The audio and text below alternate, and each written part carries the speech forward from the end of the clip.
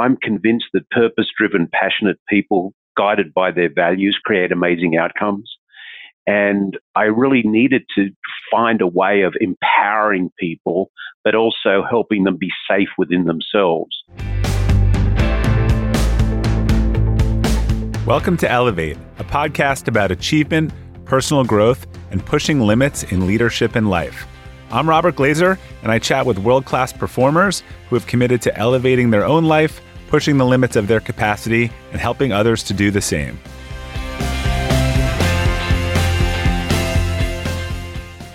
Welcome to the Elevate podcast. Our quote for today is from Leonardo da Vinci, and it is, "Learning never exhausts the mind." My guest today, Garry Ridge, has made it his professional mission to continuously learn and pass that learning on to the people he leads. Garry is the CEO of WD-40 Company, where he has grown employee engagement from 40% to 93% since taking over as CEO in 1997. He was named Igniter of the Year by Simon Sinek in 2016 and is a world-renowned author, keynote speaker, and executive coach. Garry, welcome. I'm excited to have you join us on the Elevate podcast. G'day, Bob. It's just a pleasure to be with you today. So you have a unique story of joining a large global company, WD-40, and working your way to the top.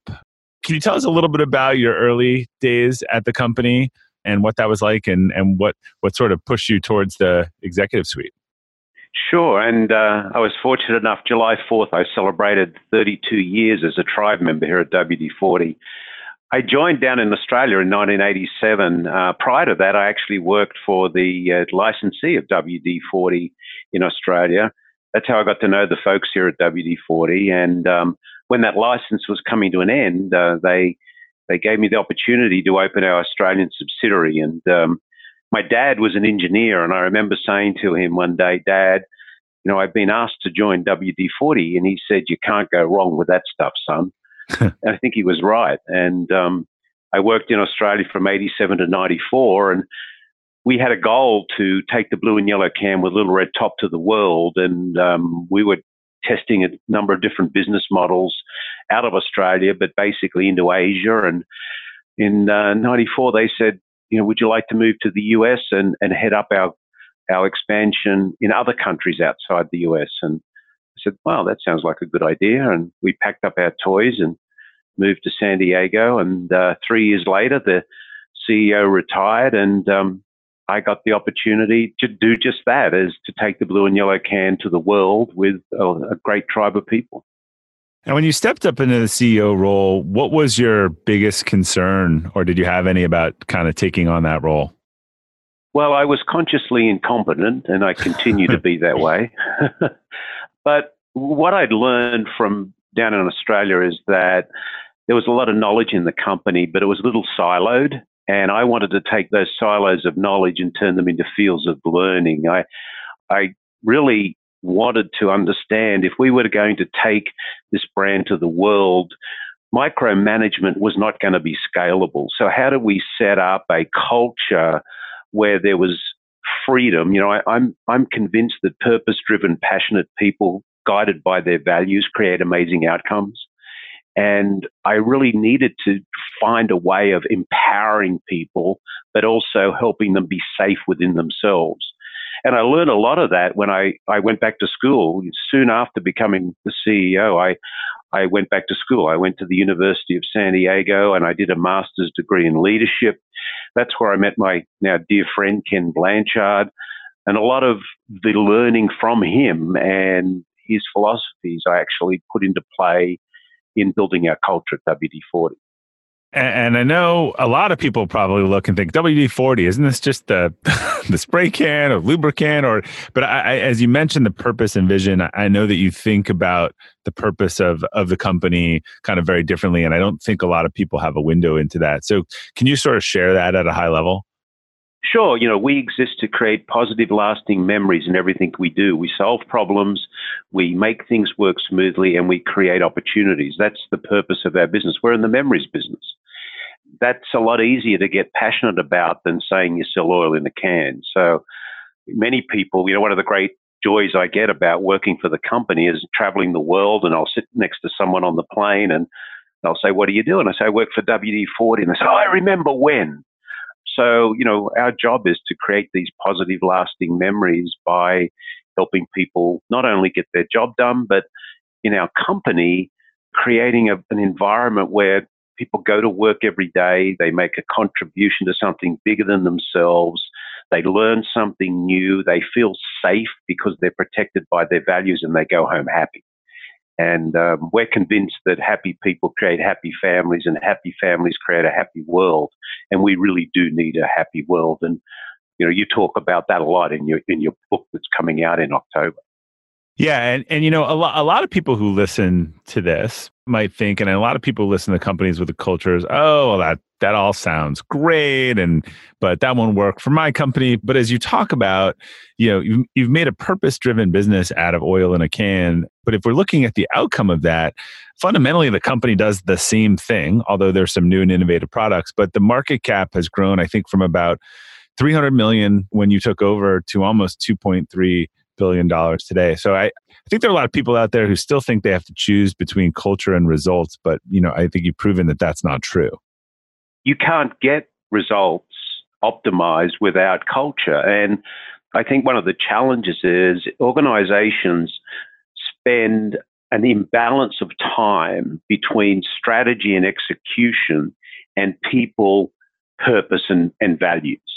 And I think we've proven over time that certainly strategy and execution is ultimately important. But if you want to turbocharge your strategy and in particular your execution, you need to have highly engaged people. So you need to get a balance between people and purpose and values and strategy and execution. It's not about what are you going to do for me for the next 90 days. And I think that's the problem of short-sightedness in a lot of companies. I talk a lot about Al, who's the soul-sucking CEO. And Al, the soul-sucking CEO, is very, very short-sighted. And it's all about, the next 90 days. And you don't build an enduring company that way. What is the biggest difference in the culture today at 2.3 billion than when you took over and it was 300 million? Where did you really have to steer that? Becoming a learning organization. We call ourselves a tribe. And the number one responsibility of a tribal leader is to be a learner and a teacher. I loved your opening quote. I also love the one of Nelson Mandela, which is education is the most powerful weapon with which you can change the world.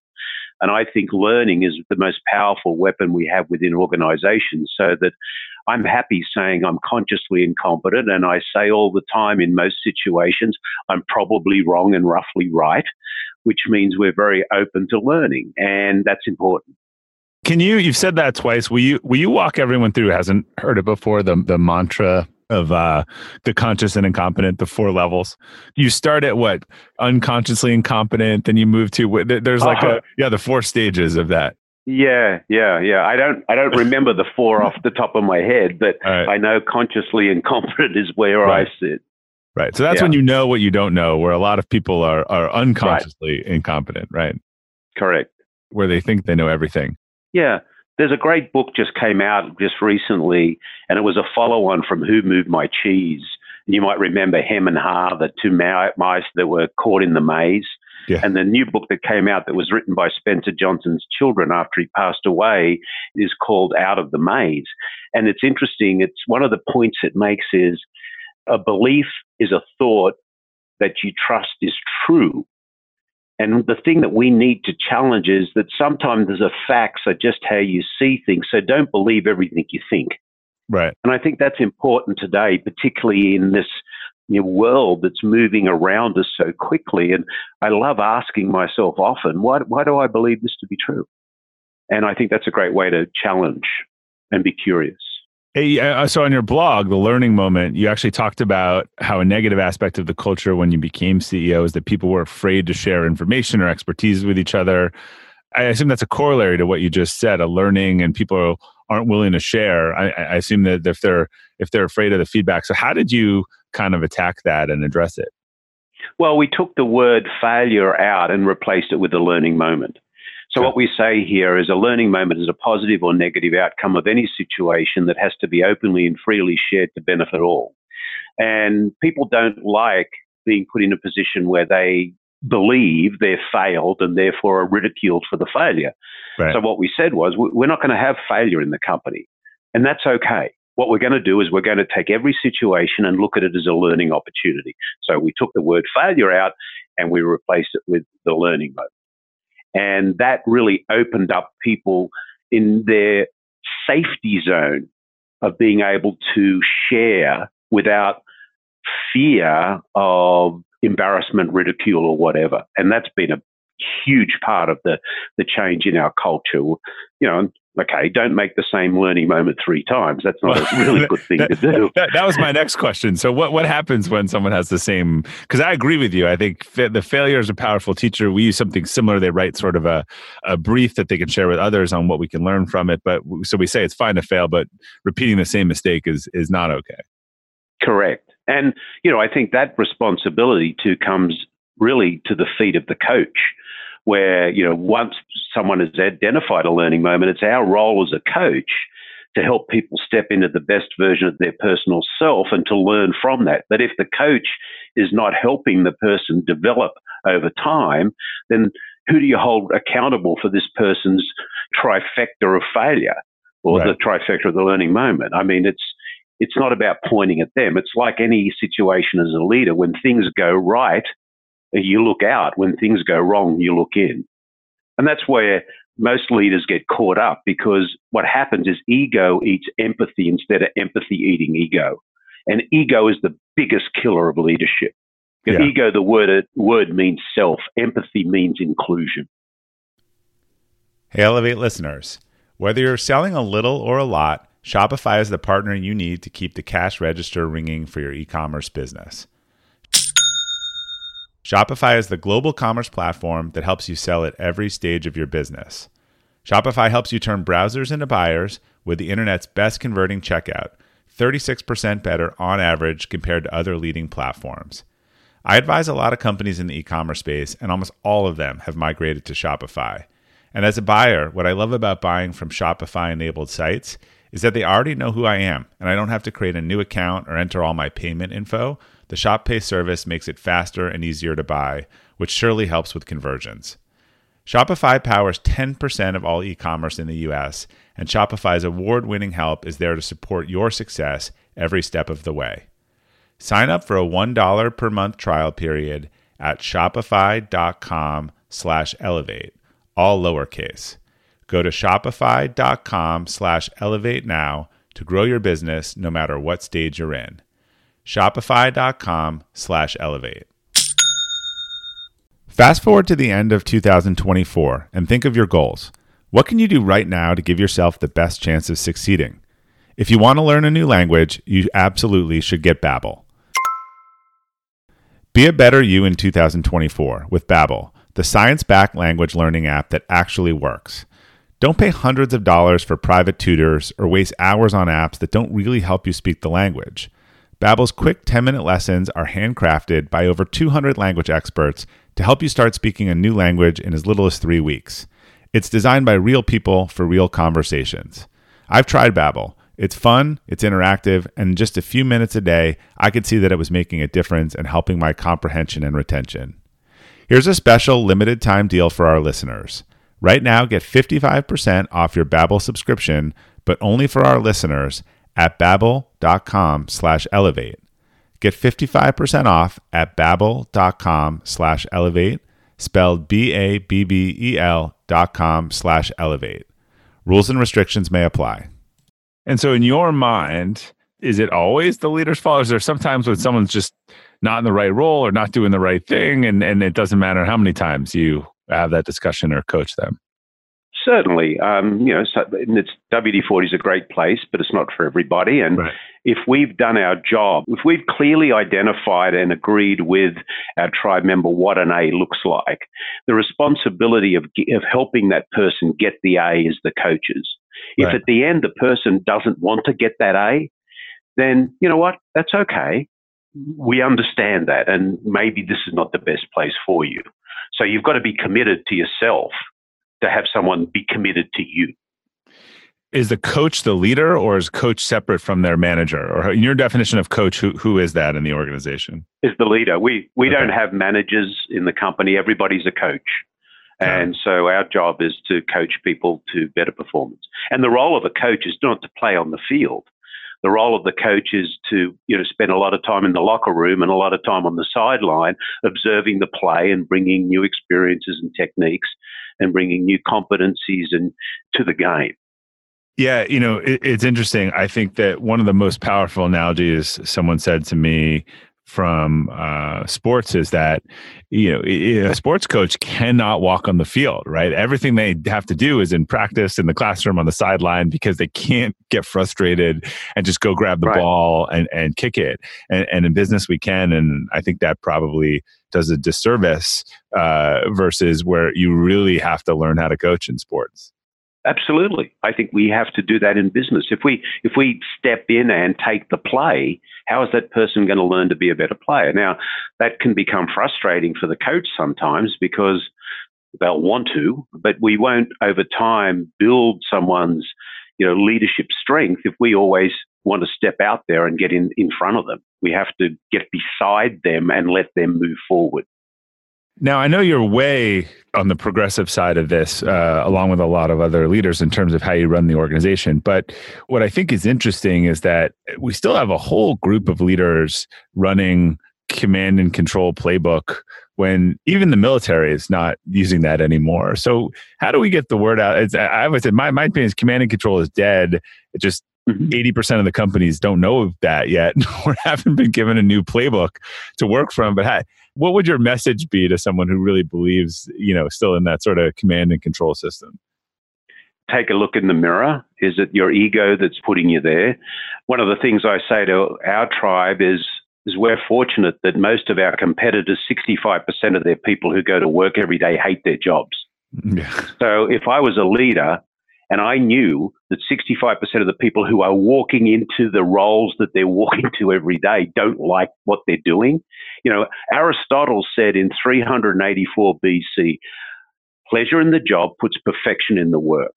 So isn't it our role as leaders to bring pleasure to the job if we expect perfection in the work? And if we do that, we do get these passionate people that are protected by values that create amazing outcomes. And not me, but our tribe over the last 20 years has proven that in doing that, you can create an enormous economic engine. And you shared before, we've gone from 300 million to 2.4 billion in market cap over that time.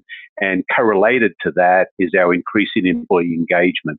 99% of the people who go to work at our company globally every day say they love to tell people they work here. Isn't that a very comforting thing to think that when you love something, you're going to protect it, you're going to want it to grow, you want it to prosper?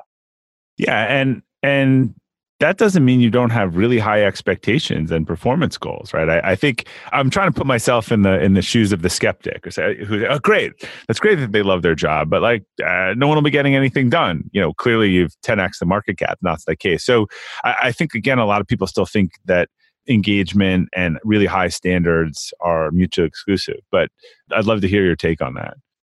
Oh, absolutely.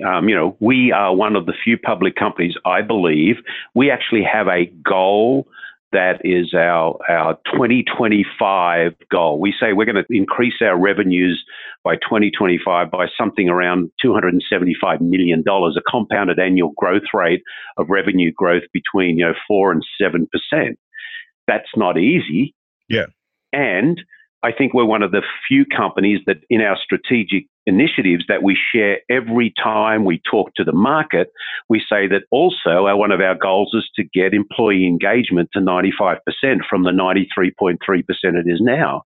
So these two things are absolutely linked. We won't get to a 700 million revenue company unless we have a talented group of people going to work every day, really passionately enjoying what they do. We won't get there. And if we didn't have employee engagement at 93% now, we would need a number of more employees or tribe members to get the same job done, which would have a massive impact on our profitability. So to me, it's all duh, work it out. Yeah. I'm still amazed at how many people drag their feet on it because they think that, again, I guess it's that command and control that, oh, we should have these high goals and I should tell people what to do and they should listen and that should work because that's been passed down from generation to generation. But it's a different world. We're in the gig economy. If people don't want to work for you, there's plenty of jobs that they can go get overnight. Right. And I worked out a long time ago, you cannot make anybody do anything. Yeah. And sustain it over a period of time. You can't. What's the quote? A man convinced against his will is of the same opinion still. I think that was Ben Franklin or someone as eloquent as he. Yeah, right. All right, everyone, we're going to take a quick break for a word from our sponsors, and we'll be right back. You can have your favorite restaurants come to you with DoorDash. Ordering is easy. Open the DoorDash app, choose what you want to eat, and your food will be delivered to you wherever you are. DoorDash is a regular go-to in our household. We have a group of hungry teenagers who all want to eat something different. My kids use DoorDash. My wife and I also use it when we want a good meal but don't have the time to cook. Some of our favorite restaurants now have delivery available for the first time. In fact, there are over 3,400 restaurants in 3,300 cities now on DoorDash. Right now, our listeners can get $5 off their first order of $15 or more when you download the DoorDash app and enter promo code ELEVATE. That's $5 off your first order when you download the DoorDash app from the App Store and enter promo code ELEVATE. Don't forget, that's promo code ELEVATE for $5 off your first order from DoorDash. And we're back with Garry Ridge. So having transformed the culture of a global company that sells oil, again, this is not Facebook for everyone who's listening, or not Google. These are not, the high-techy employees. You've now entered the world of coaching and thought leadership, including co-authoring a book, helping people win at work. What's the book about, and what was your goal in writing it? When I met Ken Blanchard, when I was doing my master's degree in leadership, he shared that when he was a university professor, he used to give people the final paper at the beginning of the teaching period, and his role was to help them learn the answers. And it was like, oh, duh, in organizations, we have this lousy way of reviewing people. Instead of setting expectations up front and having them achieve, at the end of the year or sometime we get together and say, this is what you didn't do very well. And, oh, by the way, this is going to govern your compensation. And we said, well, wait a minute. If we can identify what an A looks like, and then we can put the responsibility of the coach on helping that person get an A, isn't that going to create a better outcome than the other one? And that's why we wrote the book. And we've proven that to be true. At the beginning of the year, our coaches sit down with the tribe members. They determine what an A looks like, and then they meet regularly during the year to talk about the progress towards that A, the job of the coach being to help them get an A. So that's why we wrote the book, Ken Blanchard and I, and it's certainly, I think, proved out to be true. A lot of people are talking about, the lousy review systems we use in organizations, and they are lousy. Well, also I think the notion of the annual review is really falling apart, where you wait till the end of the year to collect up all the positive and negative things that you want to share someone about where they stand in the organization. Oh, absolutely. You sit down with someone and you say at the end of the year, and you say, well, here's all the things you could have improved on. What we should say is, well, if you would have told me about those 363 days ago, or when you identified them, maybe we would have worked together to improve on these things or have a better outcome, and then we'd all be better off. And then sometimes we get really smart. We give managers kind of computer programs to be able to fill in boxes and cross ticks and calculates a number, when really it's about coaching on an ongoing basis. It's about the conversation you're having on an ongoing basis, not about some stupid arithmetic program that punches out some number. Right. And if you said before, if it's about a learning moment, then you need to learn from that at the moment, not hear about it 9 months later. Absolutely. Absolutely. Hi, everyone. If you're not a subscriber to Harvard Business Review, you're missing out on a wealth of leadership content. Widely acknowledged as the leader in business leadership information, Harvard Business Review provides information, tools, and practical advice on leadership, management, and strategy through the hbr.org website, their print publication, and their incredible podcasts. Premium subscribers can also access a selection of Harvard Business School real-world case studies, and scenarios that provide business leaders with the learnings from how business leaders manage their business, their team, and themselves. When I need a source or data that I can trust for one of my articles, HBR is my go-to. Just this week, I referenced one of their articles about the efficacy of required diversity training, which had the most data behind it by far. While much of Harvard Business Review's content is available for free, after signing up at their site, subscriptions to unlimited content start at just $10 a month. Go to www.hbr.org/subscriptions and enter promo code ELEVATE right now to take advantage of this great offer. Again, go to www.hbr.org/subscriptions and enter promo code ELEVATE to learn more about this great opportunity to help manage your career and business. With everyone fighting for attention these days, how can you get your business to stand out and connect with customers? It's easy. Get Constant Contact. Constant Contact's award-winning marketing platform has helped millions of small businesses stand out, stay top of mind, and see big results fast. Constant Contact makes it easy to promote your business with powerful tools like email and SMS marketing, social media postings, and even event management. You'll reach new audiences, grow your customer list, and communicate more effectively to sell more, raise more, and fast-track your growth. Constant Contact's writing assistance tools and automation features help you say the right thing at the right time, every time. Plus, you can send with confidence, knowing that your emails are actually reaching your customers, thanks to their best-in-class 97% deliverability rate. Constant Contact was actually the first email marketing platform I ever used almost 20 years ago, and it's a testament to the product's quality that it's still the standard for email marketing today. So get going and start growing your business today with a free trial at ConstantContact.com. Just go to ConstantContact.com right now. Constant Contact, helping the small stand tall. ConstantContact.com. So when you're consulting with companies or coaching executives on leadership, what's the most common area where you see people are just stuck or kind of hitting the wall that they came to you in the first place? Number one is they haven't got a commitment to an organization that it's all about the people. Again, the ego is driving instead of the empathy driving. There's not a clear set of articulated values that keep people safe. Our values in the organization are there to set people free and keep them safe. So it's usually there isn't a people culture, there isn't a true set of values, they haven't defined their purpose, and there's an imbalance between that and the amount of time they're actually talking about strategy and execution.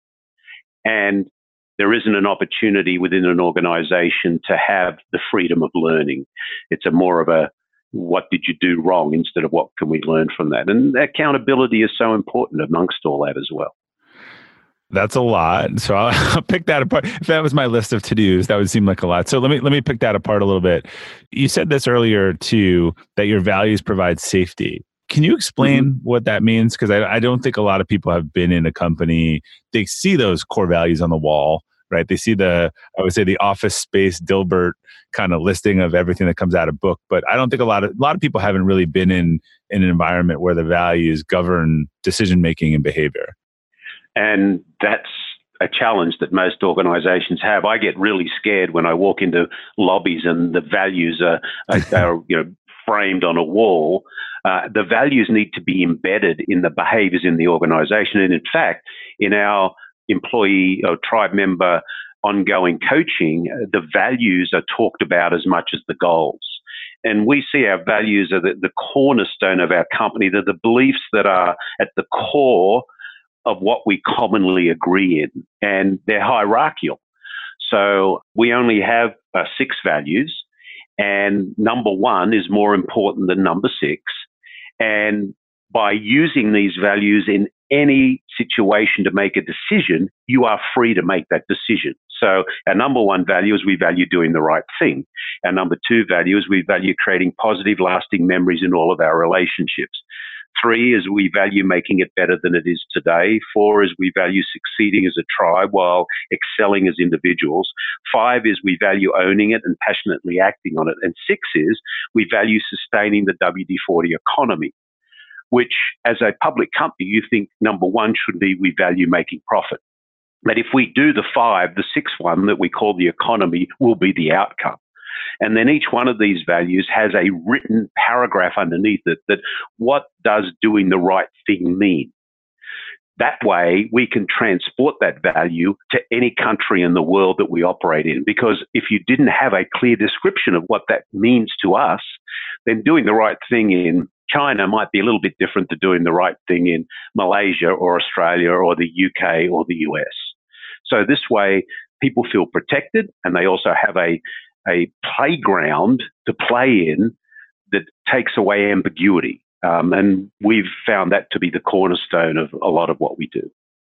Yeah. So I can't prove this, but I'm guessing that when you said those values, you were not looking at a piece of paper. You actually know them, which most companies don't, right?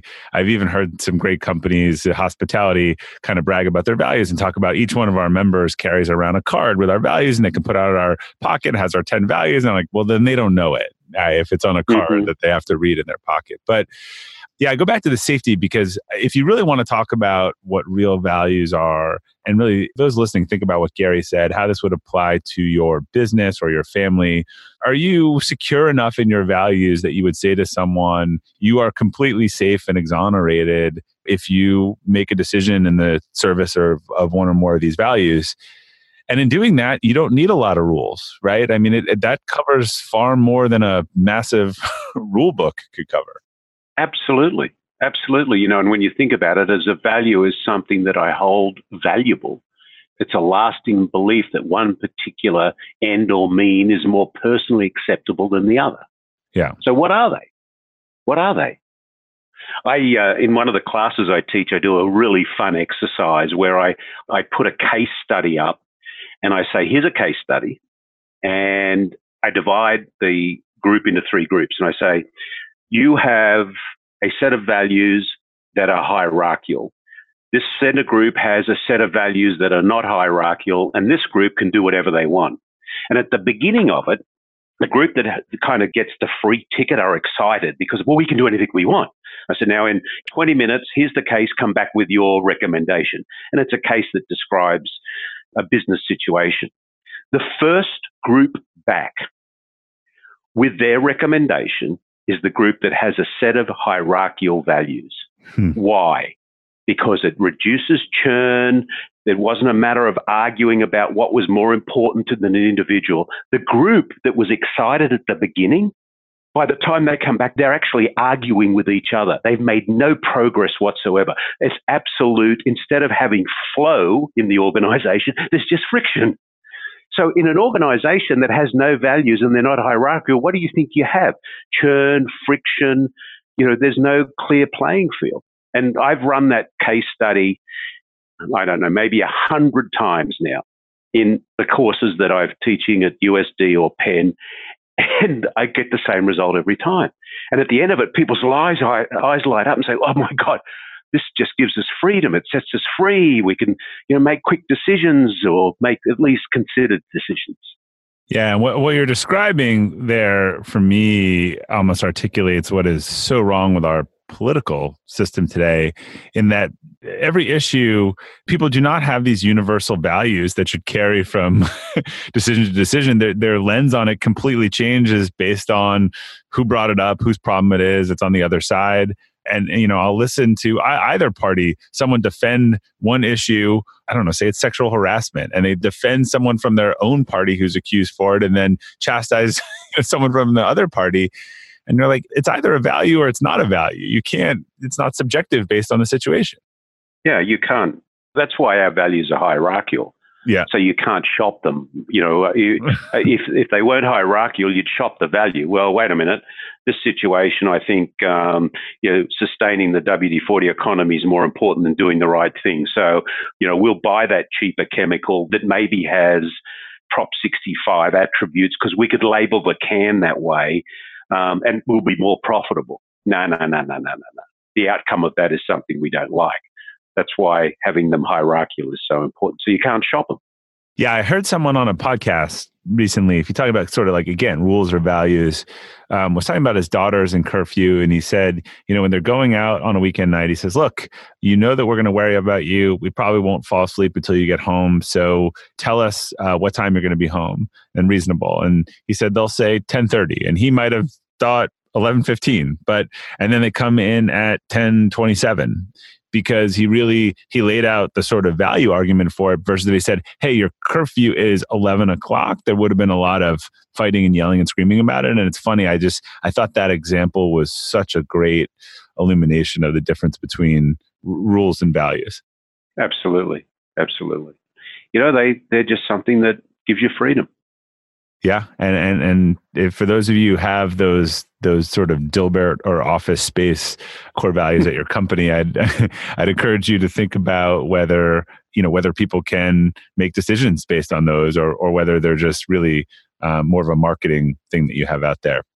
Yeah. We run a course in our learning laboratory that, we have in the company. And what one of the ways we have people use values is we say the three constituent groups that we serve our people, we serve our shareholders, and we serve our tribe. Put them at the top. Put the values down on the side. Put the situation at the top. And now put ticks and crosses in the boxes about are we acting within these values helping us make that decision? And pretty quickly you get a visual that says, well, yeah, this decision is majority in favor of all of the constituents we serve and supporting our values. If you get a lot of crosses, that's when you start really thinking about, wait a minute, this is not a really good decision. What more do I need to know? Have I gathered the facts? Have I got good counsel? Am I inclusive in the people that I bring into the conversation? Where further do I have to go? Absolutely. So do you have any new books in the works? Well, I've written a couple of articles about Al, the soul-sucking CEO, and I'm hoping that will come to life over the next year or so, because I think there's a lot that we can share on behaviors that sometimes the leader doesn't observe their personal behavior and how they're actually sucking the soul out of the organization. So hopefully Al and his cousin Sam, who's short-sighted Sam, put those two together and you get a pretty ugly situation. When you're hiring for your small business, you want to find quality professionals that are right for the role. That's why you have to check out LinkedIn Jobs. LinkedIn Jobs has the tools to help define the right professionals for your team faster and for free. Any candidate who's looking for a job is going to be on LinkedIn. And LinkedIn isn't just another job board. It's a vast network of more than 1 billion professionals, and many like myself use it every day, which also makes it the best place to hire. LinkedIn gives you access to professionals you can't find anywhere else while making the process easy and intuitive. Hiring is easy when you have that many quality candidates. So easy, in fact, that 86% of small businesses get a qualified candidate within 24 hours. Small businesses are wearing so many hats and might not have the time or resources to hire. That's why 2.5 million small businesses use LinkedIn for hiring. Post your job for free today at linkedin.com/practical. That's linkedin.com/practical to post your job for free. Terms and conditions apply. Who's the counter to Al? Do you have an archetype of the perfect? These are just the negative archetypes. Well, the counter to Al is a servant leader. Yeah. That's the counter to Al, is a servant leader. And when you think about the attributes of a servant leader, they involve their people.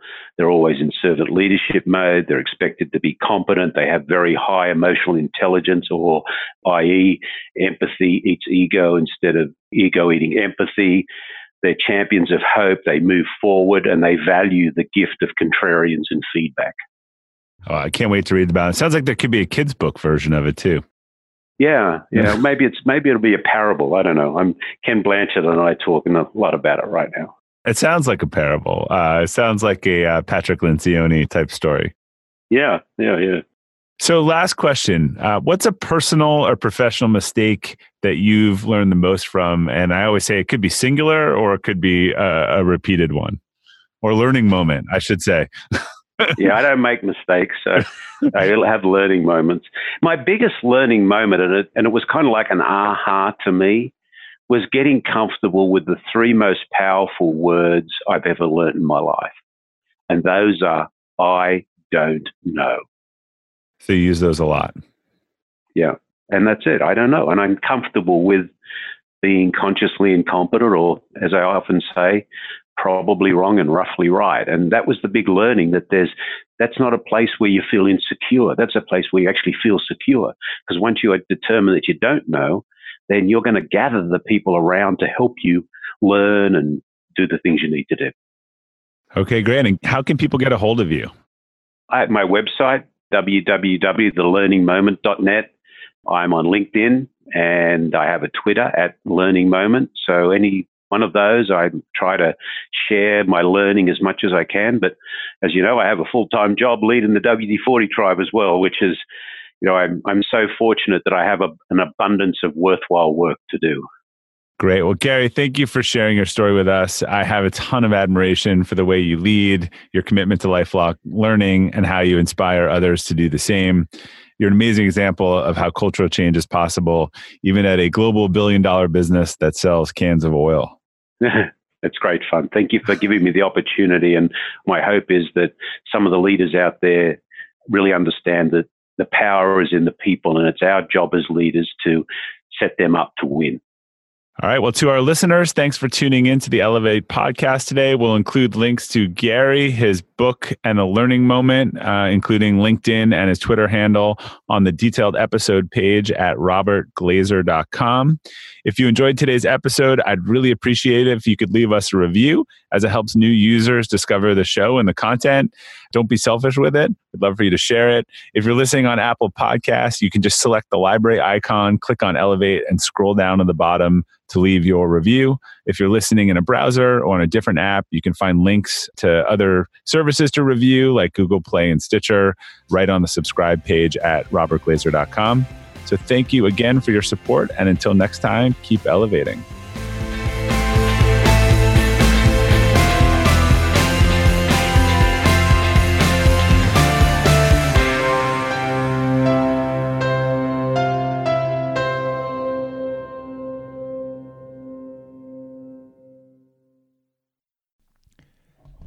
Hello, Elevate podcast listeners. I wanted to let you know about my friend Darius and his amazing show, The Greatness Machine. The Greatness Machine is one of the top-ranked educational and business podcasts in the country, recently ranking top 5 in the entrepreneurial category on iTunes. Here's why I love Darius and The Greatness Machine. It really comes down to a few things. The Greatness Machine has amazing guests from the likes of sports icon Gabby Reese, worldwide news sensation Amanda Knox, FBI hostage negotiator Chris Voss, and Tiny Habits expert and author BJ Fogg, to NHL Hall of Famer Chris Pronger, and hundreds more. Darius keeps it real. I always learn something new, and I have a few laughs. And he always also asks great questions and is a really entertaining and engaging host. The Greatness Machine is where you get to be a fly on the wall and listen to Darius and his amazing group of guests talk about how they got to where they are today, and hear stories of people who have lived their passions to create greatness in the world, and doing so despite the odds. So if you want to be entertained while learning from some of the greatest and most accomplished people in the world, this is definitely a show for you to check out. Subscribe to The Greatness Machine today on Apple Podcasts or your favorite podcast platform. This episode is brought to you by the Yap Media Podcast Network. I'm Hala Taha, CEO of the award-winning digital media empire, Yap Media, and host of Yap Young and Profiting Podcast, a #1 entrepreneurship and self-improvement podcast where you can listen, learn, and profit. On Young and Profiting Podcast, I interview the brightest minds in the world, and I turn their wisdom into actionable advice that you can use in your daily life. Each week, we dive into a new topic like the art of side hustles, how to level up your influence and persuasion, and goal setting. I interview A-list guests on Young and Profiting. I've got the best guests, like the world's #1 negotiation expert, Chris Voss, Shark Damon John, serial entrepreneurs Alex and Layla Hermosi, and even movie stars like Matthew McConaughey. There's absolutely no fluff on my podcast, and that's on purpose. Every episode is jam-packed with advice that's going to push your life forward. I do my research, I get straight to the point, and I take things really seriously, which is why I'm known as the podcast princess and how I became one of the top podcasters in the world in less than 5 years. Young and Profiting Podcast is for all ages. Don't let the name fool you. It's an advanced show. As long as you want to learn and level up, you will be forever young. So join Podcast Royalty and subscribe to Young and Profiting Podcast. or Yap, like it's often called by my Yap fam, on Apple, Spotify, CastBox, or wherever you listen to your podcasts.